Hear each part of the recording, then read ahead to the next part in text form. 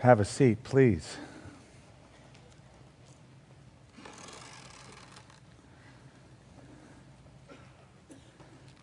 John chapter 15.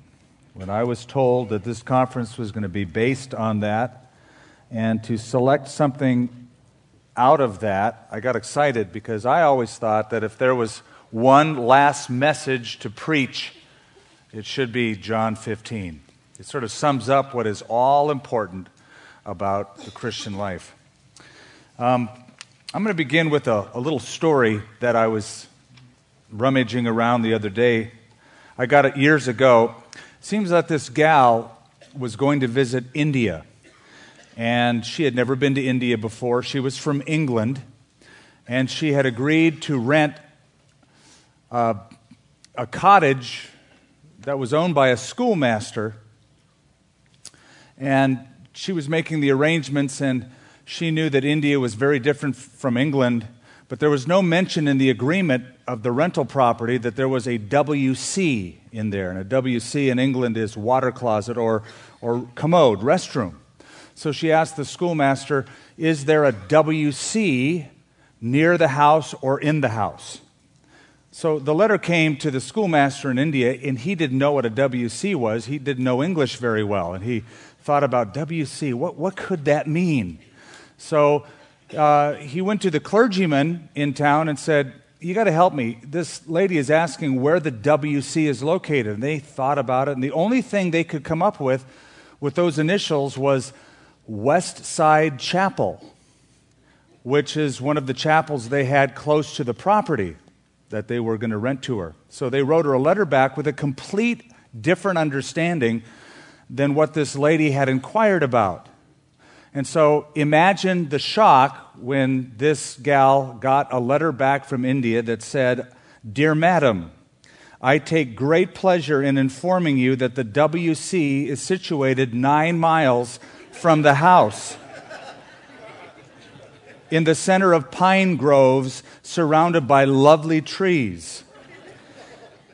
Of course, he's thinking of West Side Chapel. It is capable of seating 220 people and is open on Sundays and Thursdays only. As there are a great number of people expected during the summer months, I would suggest that you come early, although there is plenty of standing room. This is an unfortunate situation, particularly if you are in the habit of attending regularly. You will no doubt be glad to hear that a good number bring their lunch and make a day of it, while others who can afford to go by car arrive just in time. I would recommend your ladyship to go on Thursdays where there is a piano accompaniment. The acoustics are excellent, and even the most delicate sounds can be heard everywhere. It may interest you to know that my daughter was married in the WC, and it was there she first met her husband. I can remember the rush for seats. There were 10 people to every seat, usually occupied by one. It was wonderful to see the expression on their faces. The newest attraction is a bell donated by a resident in the district. It rings each time a person enters. A bazaar is to be held to provide plush seats for all, since the people feel it is long needed. My wife is rather delicate, so she can't attend regularly. It's been almost a year since she went last. Naturally, it pains her very much not to be able to go more often. I shall be delighted to reserve the best seat for you if you wish, where you will be seen by all. And for the children, there is a special time and a place so that they will not disturb the elders. Signed, the schoolmaster. Well, I'll tell you before the end of the night her response to that, but it's amazing how things get twisted. And it's amazing how something so simple can become so complicated. And ministry is like that. It was intended to be simple. It can become so complicated. You know, we have our plans, we have our ordinations, we have our 501c3s, we have our building plans, and You push all that aside, and what it really gets down to is WC, being with Christ. That is the essence of ministry, is to abide with Him. Well, the disciples had been with Christ for 3.5 years. And in John chapter 15, they're in Jerusalem, southwest Jerusalem, somewhere, in an upper room celebrating the Passover with Him, with Christ, at a very unique time. Now, this final night that they are together, this is different than it has ever been before with Jesus and His men. This is sort of like a coach before the game as he preps his team, or like a general before a battle as he preps his soldiers for that final movement on the battlefield. This is called the Upper Room Discourse, as most of you know. It's the longest one ever preached by Jesus, at least the longest message ever on record. And what makes it unique is that there is no crowd for this longest recorded message. There's no big group. It's not like the Sermon on the Mount. It's just Jesus' own men. Just those who have served alongside of Him and would soon be commissioned to be that light to the world. And over in John chapter 13, where it begins in verse 1, we read, "Before the feast of Passover, when Jesus knew that His time had come, that He should depart from this world to the Father." Now notice this, "having loved His own who were in the world, He loved them to the end." These men, these were Jesus' own men. They weren't just men. These were His own. And so this is a very special time and a very special message, not for everybody, but in particular for His own servants, those who would be soon left with that great commission, all those who labored with Christ. And though John chapter 15 describes the growth of every single believer, it has special application to ministers, like it did to those disciples, those who were with Christ. You have to understand something about Jesus' concern and care. He cares more for your growth personally than He does for the growth of your church physically. He doesn't care what size the congregation is. He doesn't care if you're on the radio or not. What He cares about for His own is their own personal growth and fruitfulness. And the analogy, most of us know, is the analogy of a vineyard. God is the owner, Jesus Christ is the vine, and every believer attached to Him, He says, is His branch. And there's basically two types, fruitful and unfruitful. Now, I know we've looked at a few verses already, but let's just take another stab at it, another pass, and read a few verses down, and then we'll go back. "I am the true vine. My Father is the vine dresser. Every branch in me that does not bear fruit, He takes away. And every branch that bears fruit, He prunes, that it may bear more fruit. You are already clean because of the word I have spoken to you. Abide in me, and I in you. As the branch cannot bear fruit of itself unless it abides in the vine, neither can you unless you abide in me. I am the vine, and you are the branches. He who abides in me and I in him bears much fruit, for without me you can do nothing. If anyone does not abide in me, he is cast out as a branch and is withered, and they gather them and throw them into the fire, and they are burned. If you abide in me and my words abide in you, you will ask what you desire, and it shall be done for you. By this my Father is glorified, that you bear much fruit, so you will be my disciples. As the Father has loved me, I also loved you. Abide in my love. If you keep my commandments, you will abide in my love, just as I have kept my Father's commandments and abide in his love. These things I have spoken to you, that my joy might remain in you, and that your joy may be full. And when Jesus broke out with this analogy, and we figure that Jesus did this while he was walking, this upper room discourse wasn't all in the upper room.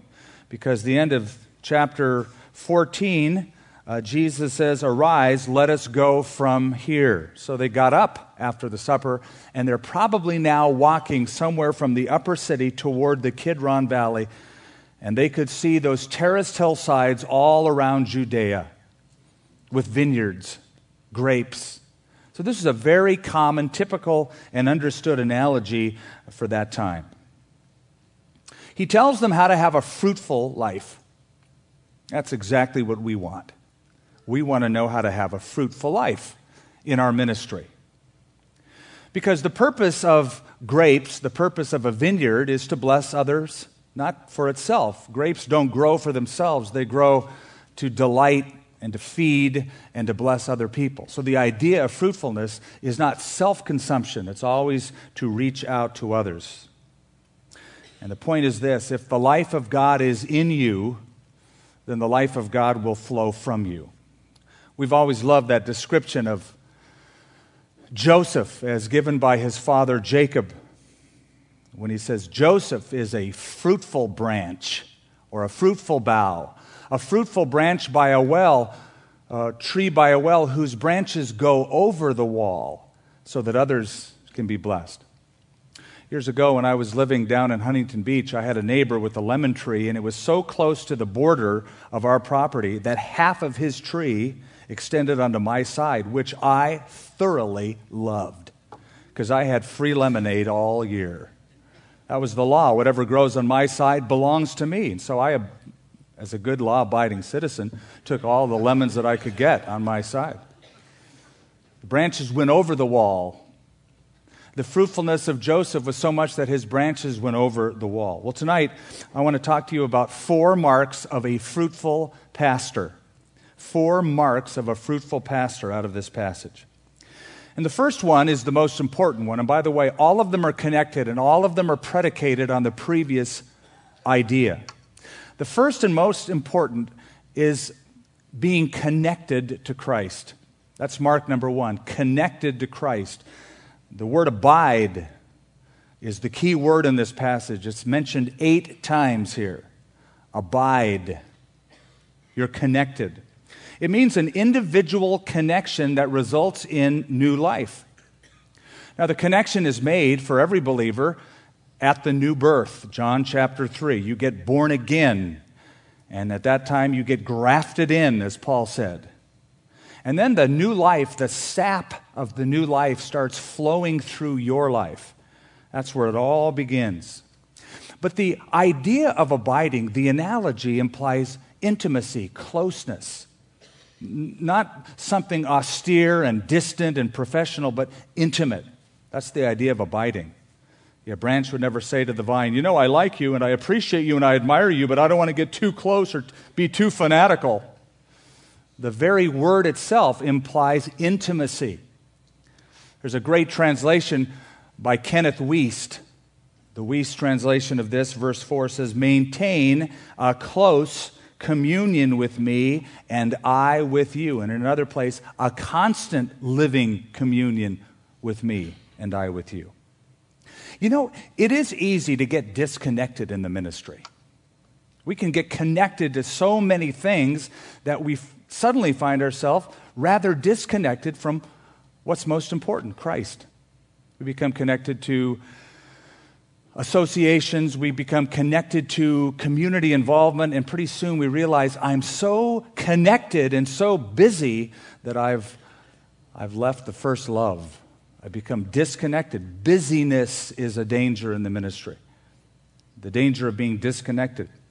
Keith Miller, who's written a number of books, said, and I quote, "It has never ceased to amaze me that we Christians have developed a kind of selective vision which allows us to be deeply and sincerely involved in worship and church activities and yet almost totally pagan in the day-in, day-out guts of our business lives and never realize it."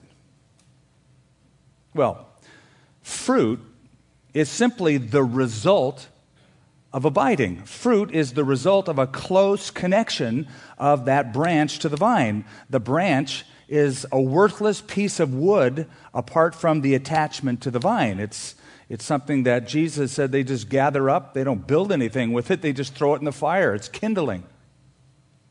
So our real value to anyone in this world or in the church is our connection to Christ. That's where the value lies. When a pastor, a pastor's wife, an assistant pastor, a Christian worker is closely, intimately connected with Christ, life will flow into that branch and fruit will come. And your life takes on real significance when you're connected with Him. Fruit is simply the unfolding of life. And one thing you notice about whether it's a vineyard or a lemon tree or an apple tree is that branches don't have to try really hard to do this. There's no real effort involved in their fruit production. You've never seen a fruit tree sweat, have you? You've never seen a branch go, man, that was tough. No, it's very natural. It's simply the result of a connection. Keep in close contact with Jesus Christ, talk to Him, listen to Him, and fruit happens. Maybe that ought to be the bumper sticker. Fruit happens. I read a little article from the Associated Press about farming. I just came across it, but it was fascinating, and it drew for me a great spiritual analogy. It was a test that was done at a school in Iowa, an agricultural school, and they wrote this: 100 bushels of corn from 1 acre of land require 4 million pounds of water, 6,800 pounds of oxygen, 5,200 pounds of carbon, 160 pounds of nitrogen, 125 pounds of potassium, 75 pounds of yellow sulfur and other elements. And these are all things man cannot produce. God has to produce every one of these, plus rain and sunshine at just the right amount, just the right time. And so in this study, this is what they came up with at the end. Only 5% of farm production can be attributed to the effort of man. So it is in spiritual making of fruit and being fruitful. It's the work of God. It's not, I'm so talented, I need to do this. Sure, we're involved in the process. God gives gifts and God gives talents and God calls, but the real fruit comes in simply a connection of closeness and intimacy with Him. No connection, no fruit. A connection, much fruit. Now, I think a good picture of abiding comes from another passage of Scripture in Matthew chapter 11, where Jesus said, take my yoke upon you. A whole different analogy now. Take my yoke upon you and learn from me, for my yoke is easy. Jesus said, my yoke is easy. Now, the word easy means well-fitting, literally. That would be the best translation. Take my yoke upon you and learn from me, for my yoke is well-fitting. Ever worn a garment that just fits you perfectly? I was in Dallas about a month ago, and I walked into a store, and I knew that this guy knew. I was looking for a white shirt. That's all I wanted, a white shirt. But this guy knew. He walked right up to me, and he said, you're a 42 long, maybe a 42 extra long. I said, you got it exactly. I said, I'm looking for a white shirt. When I got the shirt and put it on, it fit so well. It's like tailor-made. It's so easy to wear. It's easy fitting. That's the idea of my yoke is easy. It will fit you perfectly. Now, when they would make yokes in those days, they would first sort of work rough wood around the ox and take measurements, and then the guy would work it and hone it and then bring the ox back and make it fit just tailor-made, just perfect for the ox. And when he was done and it was fitting very closely, they called that an easy yoke. It fits so perfectly. It just fits nicely. That's called an easy yoke. And so the idea of wearing a yoke is to get so close to someone. It involves, again, closeness, proximity, intimacy, and control. That's the idea of a yoke. The farmer controls the oxen by means of a yoke, but it fits so well. It's easy. It's close. Now, there's a legend, we don't know if it's true, that says Jesus made the best yokes in all of Galilee. Again, we don't know if that's true or not, but there's a legend that says people would go for miles to get one of his yokes. I can just see the sign over his door, "My yokes fit perfectly." Easy yokes. Now, why be yoked to Jesus? Why get that close to him? Again, what Jesus said in Matthew 11, "Take my yoke upon you and learn from me." The reason we want to get close to him and abide is because the closer we get to him and then we read and we watch and we're in fellowship with him, we learn from him. We learn how he reacts to people. We learn how much he depended upon the relationship with his Father. We learn how to treat people who mistreat us. We learn how to forgive. We learn how to love. We learn what's important. As we watch him, as we are close to him, we learn how to pray. We learn how he handled pressure. All of that is abiding. So mark number one of a fruitful pastor is his connection with Christ. He's connected to Christ. The second thing, and it's in the text, is that he is cared for by God. He's cared for by God. I love the analogy. I am the true vine. My Father, verse 1, is the vine dresser. In verse 2, one of the things the Father does is he prunes. We're not particularly fond of that word because of what it implies. In verse 8, again, the Father is involved. My Father is glorified if you bear much fruit. In other words, this whole thing is a picture of God as a caregiver, somebody who's really interested in tending his garden, and he's personally involved, and he does it with a sense of pride and joy. If you've ever known somebody who's into gardening, it's not a chore. It's not a chore. It's a love, right? They have the right tools. They have the lingo down. They love to go outside and do it. They love to tell you what they know about it. They take pride in what they're working with. Now, I'm not good at plants. My mom and dad, they were great. I have a brown thumb, not a green thumb. I kill things. But somebody who's really into it takes great pride and joy in it. That's the idea of the caregiver, the father. Every believer, and let's make it more personal, every Christian worker, every pastor or pastor's wife, everyone who is connected to Christ is cared for by God. God looks at you and you're his personal project. He looks at you very carefully and with a sense of pride and joy and wants to fashion you and bring fruit from you. And so he superintends. He prunes. Somebody once said, God loves you just the way you are, but he loves you too much to leave you that way. And that's where verse 2 comes in. Every branch that bears fruit, he prunes. Now, don't misread that. It doesn't say he turns you into a prune or he makes you a prune-faced believer, but he simply cleans you up.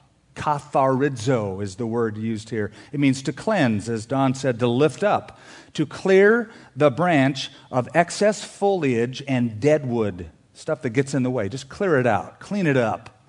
Katharizo, catharsis. He prunes it. See, a branch, if you leave it to itself, again, this isn't by personal experience, this is just by reading and talking to people who've done it well. But you leave a branch alone, and it can produce so much, it overproduces, but not the quality that is necessary. It'll produce many clusters, but they'll be inferior. And so somebody who's into vineyards or even flowers will prune to concentrate the sap and the growth on certain particular bunches or flowers to get the highest quality. There was a flower show, and a gardener was displaying his prize chrysanthemums. And he said, this is how he did it. We concentrate all of the strength of the plant in one or two blooms only. If we would allow it to bear all of the flowers it could, none would be worth showing. If you want a prize specimen, you must be content with a single chrysanthemum instead of a whole score. So, we're connected to Christ. We get cared for by God. How does he do it? He purges, he prunes, he removes all of the things that we would allow to live. blossoms come up. Blossoms of sin, blossoms of habit, blossoms of self, things that get in the way of real growth. And God goes after them, doesn't he? God goes after bad habits. God goes after bad attitudes, certain activities that don't please him. He goes after that because he wants the best. He wants prize chrysanthemums or prize clusters of grapes. Our branches can get full of ourselves, and God loves us way too much to leave us the way he found us. And so he prunes. And understand his purpose isn't because he has a mean streak and he gets off on seeing you suffer. It's not like when you're in pain crying out, he goes, ha, ha, ha, they deserve it. No, the real purpose is because he wants to see more fruit. God's really concerned about you personally, not your size of your ministry or your ministry in particular, as much as you as his child. Now, there's something I've learned, and I suspect you've learned it too. We have to be really careful not to assign something as bad because it doesn't feel good to us. Well, that's bad. Be careful. Some of the worst feeling things are the best things for you. You could look at the life of Joseph for that. He was sold as a slave. He was taken to Egypt. He was in prison. He was falsely accused. Bad, bad, bad, bad. Is that how he viewed it? At the end of his life, he said, you meant it for evil, but God meant it for good, to bring as it is this day and to save many people alive. He saw those bad things as actually good ways that God was furthering his fruitfulness, pruning him for more fruit. Now, I wonder if these branches could speak when the vine dresser is pruning them. What do you think a branch would say when the knife is coming at them and goes into the meat of that wood and starts slicing? If they could speak. You don't love me anymore, vine dresser.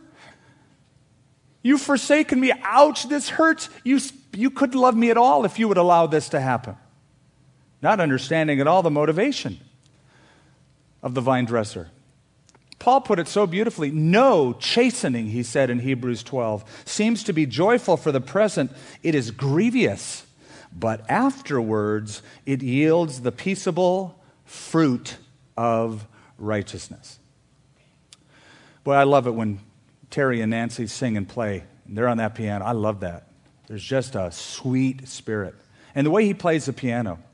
But you know, a piano, there's 243 strings, I believe, in a grand piano. And they exert a force on the metal harp that's in it of 40,000 pounds. A piano is proof that beauty can come out of great tension. It's tense inside that piano. I mean, those things are high-strung. But such harmony and such beauty comes out of it. And so God knows exactly how to weave your life situation and circumstances together to get the best beauty, the best notes, the greatest harmony and melody. He prunes. So, marks of a fruitful pastor, connected to Christ, cared for by God. A third, and part and parcel of this, is competent in prayer. Competent in prayer. Verse 7, John 15. If you abide in me and my words abide in you, you will ask what you desire, and it shall be done for you. What a great promise. And here's why. It's because you realize now, as you're connected to Christ and cared for by God, and you go through enough life situations, that you're absolutely dependent upon the vine and the vine dresser. Your life is so dependent on him. You realize that what you pray for is going to, at this point in your life, be a result of what he wants anyway. You're so tuned into his will, what you pray for is what he wants. You know, there's a great promise in Psalm, I think, 37. If you delight yourself in the Lord, He'll give you the desires of your heart. And how many times have we heard people twist that and say, you just delight yourself in Jesus and then He'll give you your heart's desire? That's not what it means. I think what it means is God will actually give you desires that are His desires. All of a sudden you want things and desire things and pray for things, and God planted those desires in your heart. They never were there before. And now that they're there, you ask for them. And God is saying, I'm glad you asked. I've been wanting to do that for a long time here.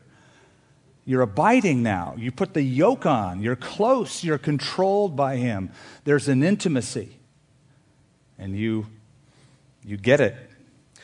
As pastors, we pray every week. In front of our congregation, we bow our heads and we pray publicly, usually before a message, after a message. And the Lord has been speaking to me more and more just about my daily, private, continual, abiding relationship of prayer with Him and what that ought to be like. I was thumbing through Charles Spurgeon's book, Lectures to My Students. In preparation for this, I thought, I want to get a fresh read on that guy again when it comes to prayer. He said something so beautiful, I brought it out.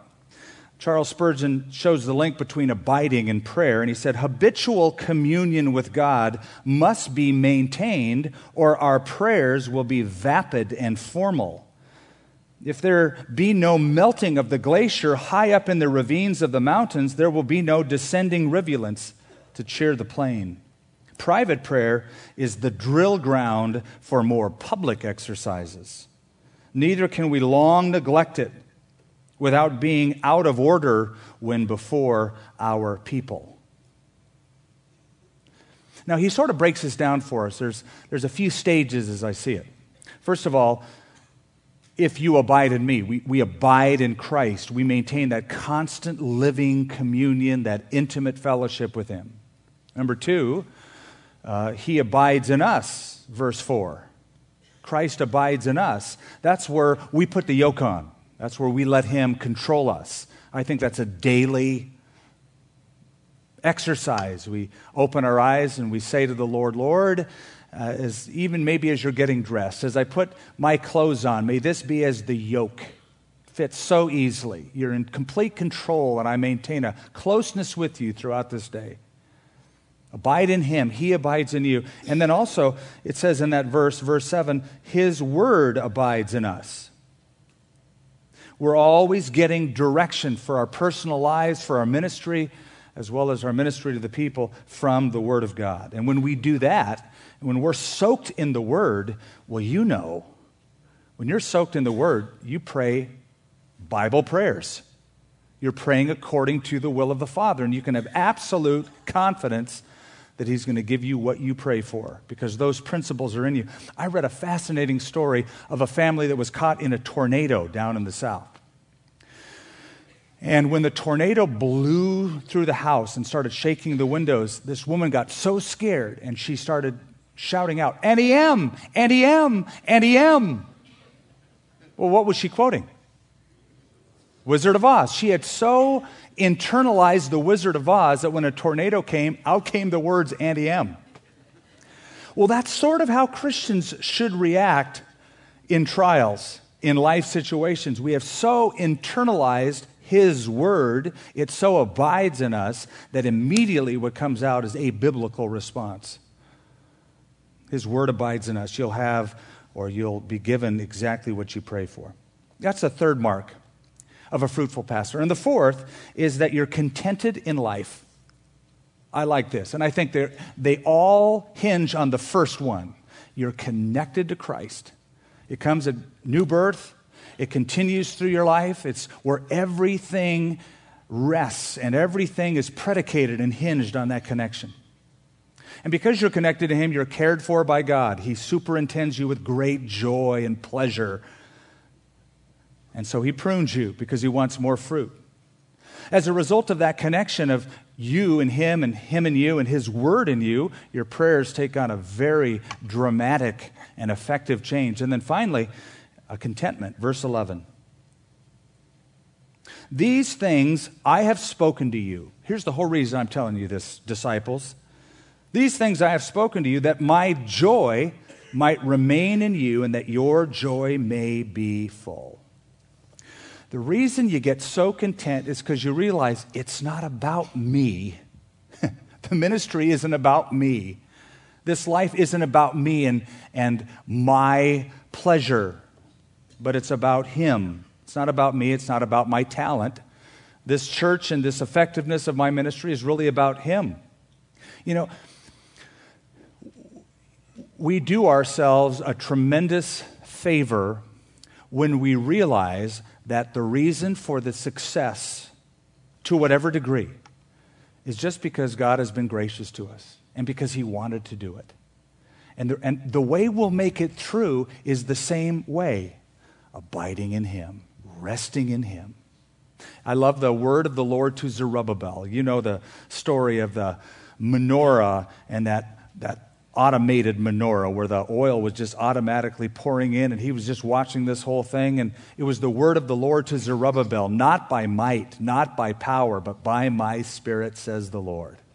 And when you realize that about your life and ministry, it takes a load off and you go, oh, yeah, there's such joy there. Because you realize the fruit comes from the connection. And the connection brings God's superintending care. It makes my communication with God more effective. And all of that brings a contentment and a real joy. Now think about that. I've spoken these things to you that you might have joy. Maybe one of the first questions you'd ask in hearing that is, you mean in the midst of pruning, I'm going to have joy? Yeah, think about this. These words were spoken of by someone who would in a few hours be arrested, beaten, and killed, and he knew it. He said, I want to tell you a lot about my joy, and I want my joy in you. And he spoke these words to disciples who their whole lives would be dogged and persecuted and even martyred. But he speaks about his joy in the midst of all of that.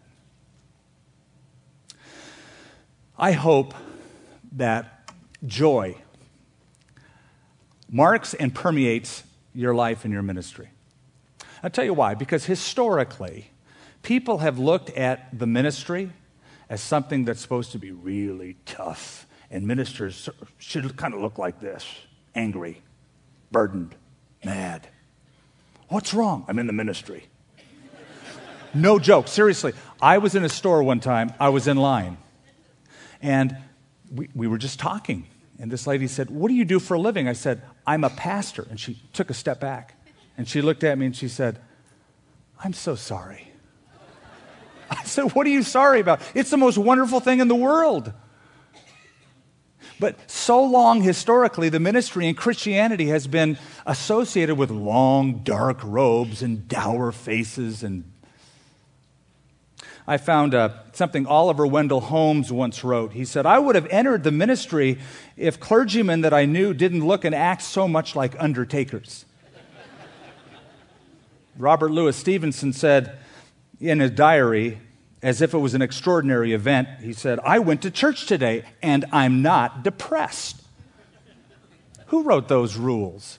God didn't. I get tired of hearing God's ministers talk, oh, it's so burdensome, it's so hard. Hey, my yoke is easy if it's well-fitting. My burden is light. One of the most attractive things is a happy pastor. Our pastor, Chuck Smith, when he enters a room, it's like his smile is 500 watts. The room lights up. And it doesn't matter, I've noticed, what's going on in Chuck's personal life. It doesn't matter the pruning. He's got the joy of the Lord. It's a very attractive thing to see. Just that, all right. Filled with joy. How do you represent Christ? How do you represent the ministry? Hard, tough, I don't know why I'm called to this? Or the joy of the Lord as your strength? Well, I mentioned that English woman who wrote that letter and got that weird response. I didn't tell you the rest of the story. She got the letter. She was so excited to go to India. When she read the letter about the WC, she fainted on the spot and canceled her trip to India and didn't go. That's the rest of the story. So, keep it simple. Keep it simple. Take it all the way back to WC, with Christ. Everything else in your life, when it feels like it's taking up energy and pressing in on you, nothing is more important than being with Christ, abiding in Him. When you're with Him, your ability to produce fruit is unlimited. It's unlimited. In Albuquerque, we have a lot of beach and no ocean. So what they've done to compensate is they have this thing called the Albuquerque Aquarium, and they have sea creatures there. It's the people who never see the ocean get to see what these things look like, and there's a huge shark tank. It's the center attraction. And I was in there. I love watching them when there's glass there. I love watching them that close when there's glass. And I was watching them, and I was noticing through the glass their activity and their size. And I talked to someone who's in charge, and he said, there's something interesting about these sharks, is that they will grow to the size of their environment. So he said, you could have, if you have a small enough aquarium, you can have a full-grown, mature adult shark that's 6 inches long. And it's a full-grown shark. If you then let it out in the ocean at the appropriate time in its life cycle, it will grow to its 8-foot typical capacity. It follows its environment. I thought, now that's interesting, because I've met some of the cutest 6-inch Christians and 6-inch pastors who are just content to swim in just little surroundings and never explore the ocean. And I'm not speaking about sizes of ministries or radio or television opportunities, none of that. Because as I read the text, the real growth isn't top growth, it's root growth. That's the real growth.